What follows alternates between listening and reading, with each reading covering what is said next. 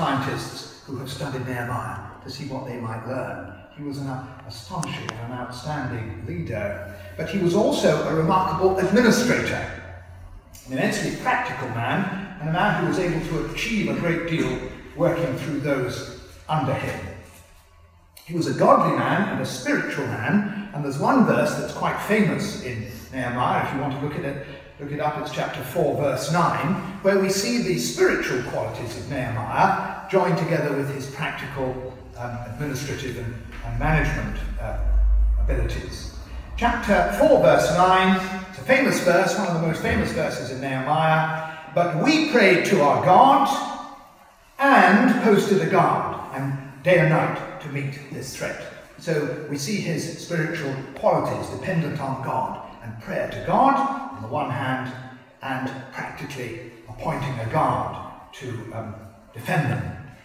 A very practical and sensible thing to do. You could see he had a Bible in one hand and a sword in the other.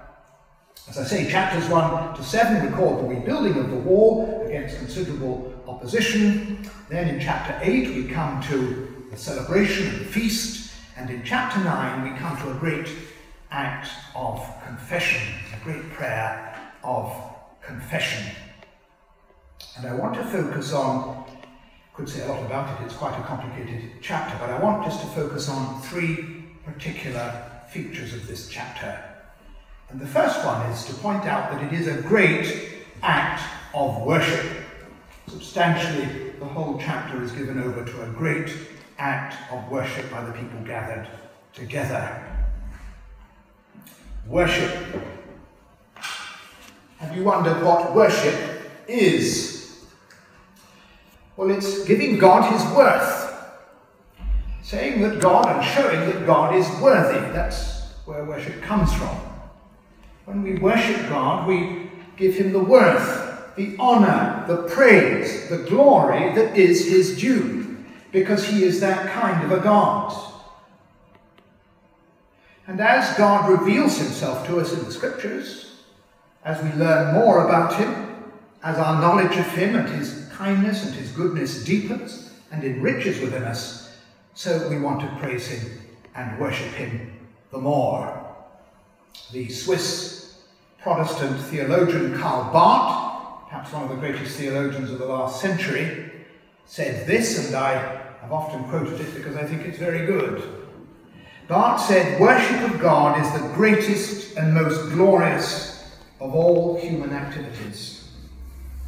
Worship of God is the greatest and the most glorious of all human activities.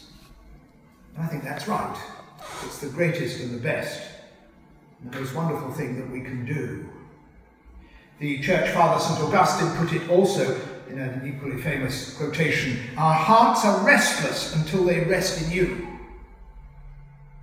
There's something restless about us until we rest with God in our praise and our worship of him.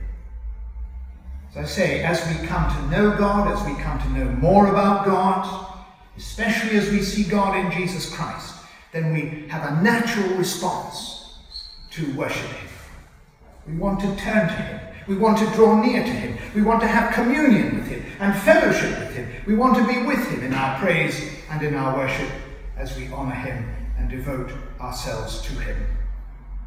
Today is Palm Sunday, and the next few days record the last weeks of our Lord's life before his crucifixion. And in that last week of his life, the week that we call Holy Week, a week of great solemnity, sacredness, we see revealed in the suffering of Christ and in his crucifixion, and then gloriously raised to life on Easter Day, we see something of the love of God towards us, the mercy of God, the grace of God, and we long to worship him. And this is a great act of worship that we have here in chapter 9. And I want to suggest that worship is something deeply satisfying and rewarding, even if it's not, as it often is, maybe not well done or not perfect, but worship is deeply satisfying. It's a wonderful activity in which to be engaged, and we see this great act of worship here in this chapter. The next thing I want to say about worship is it's communal. They gather together to worship. It's a public act of worship. Now, I, of course, wholly accept that one aspect of our worship is personal, and it's individual, and it's private maybe. We worship God, as it were, on our own, ourselves, and God together.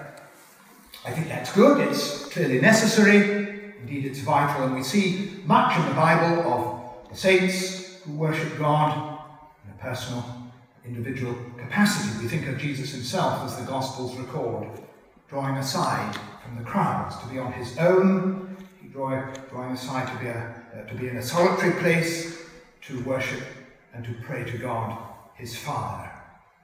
So I've no problems at all about accepting that one aspect of worship is private, it's personal, it's individual, it's intimate. But to worship together is absolutely necessary and vital indeed if we are to grow in faith as Christians and grow in faith as a church. My friends, we need one another. Tempting sometimes to say, can't go to church today, don't feel like it, too busy, too tired, haven't got the time. But when we go to church, we're so encouraging of those around us, of other people. Whatever our state of mind might be as we come to worship, we are hugely encouraging, and we're a real blessing to those around us who equally might be struggling with the motive to come and worship. The picture I like, the illustration that I like is a good one. It's of the fire, a fire that's burning with coals and sticks and logs. And you take a pair of tongs and you remove one of the coals, you remove one of the burning embers and set it to one side. And you know what happens? It starts to go out, and it goes black, and it goes dead. And I think that's a good illustration of how we need one another. We need to gather together in communal worship to encourage one another, to strengthen our fellowship, and to equip us for service. And that's what we have here.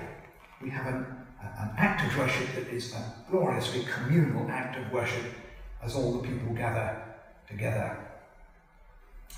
Last year, there was a book published just about a year ago which hit the best, amongst the bestsellers of Christian books, called The Invisible Church by a man called Steve Aisthorpe. And it's quite an interesting book. I read it as I could with an open mind. But the thesis of the book is that there is an invisible church. Steve Aisthorpe, who is a sociologist, is a Christian, did a great deal of research and a great deal of consultation. And the thesis of his book is that there are a lot of people out there who claim to be Christians. They tick the Christian box. They say they have a living faith with Jesus Christ, but they have no part or place in his church. They may have done once.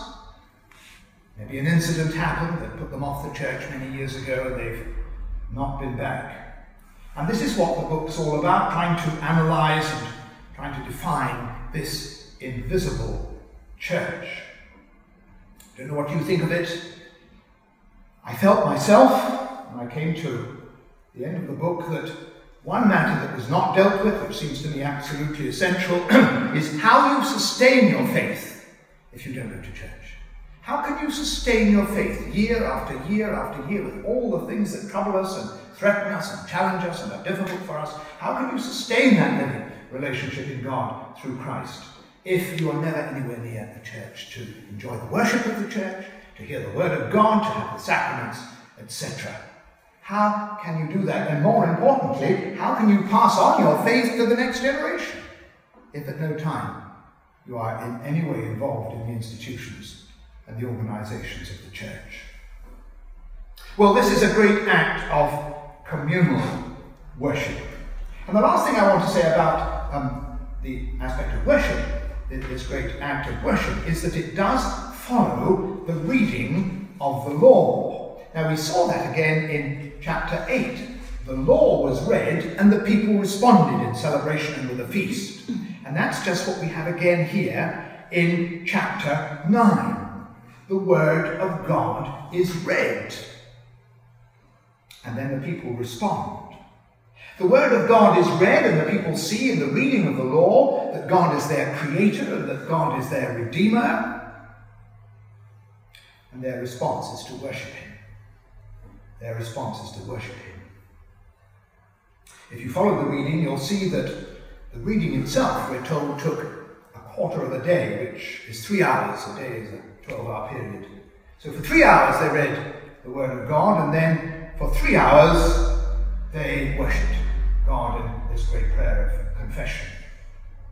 Now, I don't think that it was a solid reading of the word of God. Interestingly, I timed myself in reading chapter 9, and I took 8 minutes. 3 hours is a long time. And if you go back to chapter 8, verse 8, we're given a clue as to what actually happened. Chapter 8, verse 8, they read from the book of the law of God, making it clear and giving the meaning so that the people could understand what was being read. So I don't think it was a solid reading. It would be interspersed with commentary and explanation and exposition. And indeed, that's where, from this passage and other passages, we get the tradition of systematic expository preaching, where a text is taken and it's expounded or it's explained. And I think that was what they did for the 3 hours before they turned to their worship and their confession. But it's a long service, 6 hours. I don't know how long you've ever been in a church service. I've done quite a number of services for 3 hours. And interestingly, it's amazing how quickly the time goes by. And I was quite impressed that those who took part in the 24-hour vigil of prayer just last weekend, how many of them, perhaps doing an hour or even more, had said how quickly the time went. So maybe this 6-hour service really went past quite quickly. But it was in response to the reading of the law, the reading of the Word of God, and we should not underestimate the powerful influence of reading God's Word in bringing people to faith, teaching God's Word and expounding God's Word, and putting the Scriptures at the very heart, putting the Scriptures at the very beginning, and then seeing how we respond. So often we respond much more faithfully and much more obediently. It's an enormously important principle, I think, enshrined in this chapter, as in chapter 8. The law is read and the people respond. Let me say something now about confession. It's a great prayer of confession. And it begins with praise, with adoration, and then it moves on to confession. Pick it up at verse 5, and the main prayer passage there. Blessed be your glorious name, and may it be exalted above all blessing and praise. You alone are the Lord. You made the heavens, even the highest heavens, and all their starry host, the earth and all that is on it, the seas and all that is in them. You give life to everything, and the multitudes of heaven worship you. The prayer begins with God, and with worshiping God, and being devoted to God, and honouring God. And the foundation of the prayer is God. The foundation of the prayer is God as creator, of God as giver of the covenant, of God who keeps his promises, of God who is honoured for his faithfulness and his righteousness and his patience and his compassion. The passage, the prayer, returns again and again to this honouring of God, this acknowledging of God. Just let me pick up 1 or 2 verses. Look, for instance, at verse 17. Halfway through. You are a forgiving God, gracious and compassionate, slow to anger, and abounding in love. Or verse 25, at the end of it. They ate to the full and were well nourished. They revelled in your great goodness. Verse 28. And when they cried out to you again, you heard from heaven, and in your compassion you delivered them time after time. Verse 31. But in your great mercy you did not put an end to them or abandon them, for you are a gracious and a merciful God. You see how God is honoured, God is acknowledged, God comes first in the prayer. And this great theme runs throughout the prayer. But of course it is a prayer of confession. Let's just take one passage where they make this confession at verse 16. They, our forefathers, became arrogant and stiff-necked and did not obey your commands. They refused to listen and failed to remember the miracles you performed among them. They became stiff-necked and in their rebellion appointed a leader in order to return to their slavery. But you are a forgiving God, gracious and compassionate, slow to anger and abounding in love. Therefore you did not desert them. This great confession of their sin and of their father's sin. And sin is not an easy concept in the world in which we live, as I'm sure you know. The contemporary world is not comfortable with sin, or with the notion of sin, or with the idea of sin at all. Even within the church, it's sometimes difficult to address head on the implications of our human sinfulness and fallenness and the brokenness of our world. It's not easy to confess your sins. And it seems to me there are two reasons for this. One is pride. We're often too proud to say that we've done wrong, we've sinned, and we've broken God's laws and commands. Pride prevents us. The other reason is I think often we don't see our need. You see, sinners are other people. Sinners are the rapist, the terrorist, the child abuser, the city fraudster, the drug trafficker. These are sinners, not us. We're not like that, nothing like that at all. And so we don't see our need. And yet the world around us surely convinces us, the internet, the television, the newspapers, the world is full of evidence of our brokenness and our fallenness. I've quoted before that lovely quotation from G.K. Chesterton. The one Christian doctrine that needs no proof is the doctrine of the fall, for the evidence is all around us. And we might say it's all within us. But the law provokes confession. When we read the law, when we read the scriptures, when we see the goodness of God, when we see his revelation in Christ, as we will see it through this week as we come up to Easter, surely, as we see a holy, righteous, pure, loving, gracious God, we are provoked into an honest and a sincere confession. When we see God as he is, we see us as we are, in all our need, in the problem that our sin creates. So it seems to me in this chapter 9, we have this wonderful act of worship, and something for us to learn there, and then this great prayer of confession. I want to add a third thing. It's also a passage, seems to me, to be a remarkable statement of history, because it rehearses the history of the ancient Jews, the history of the Israelites. It starts with the creation, moves on to the covenant given to Abraham, then the events of the Exodus under Moses. Then there's the giving of the law, and the safekeeping of the Israelites by God in the desert, 40 years, and then they're brought into the promised land. And as they settle in the promised land, so begins that long, long period of disobedience and rebellion, this cycle of turning away from God, of falling into trouble and distress, and then turning back to God, and he sends a deliverer.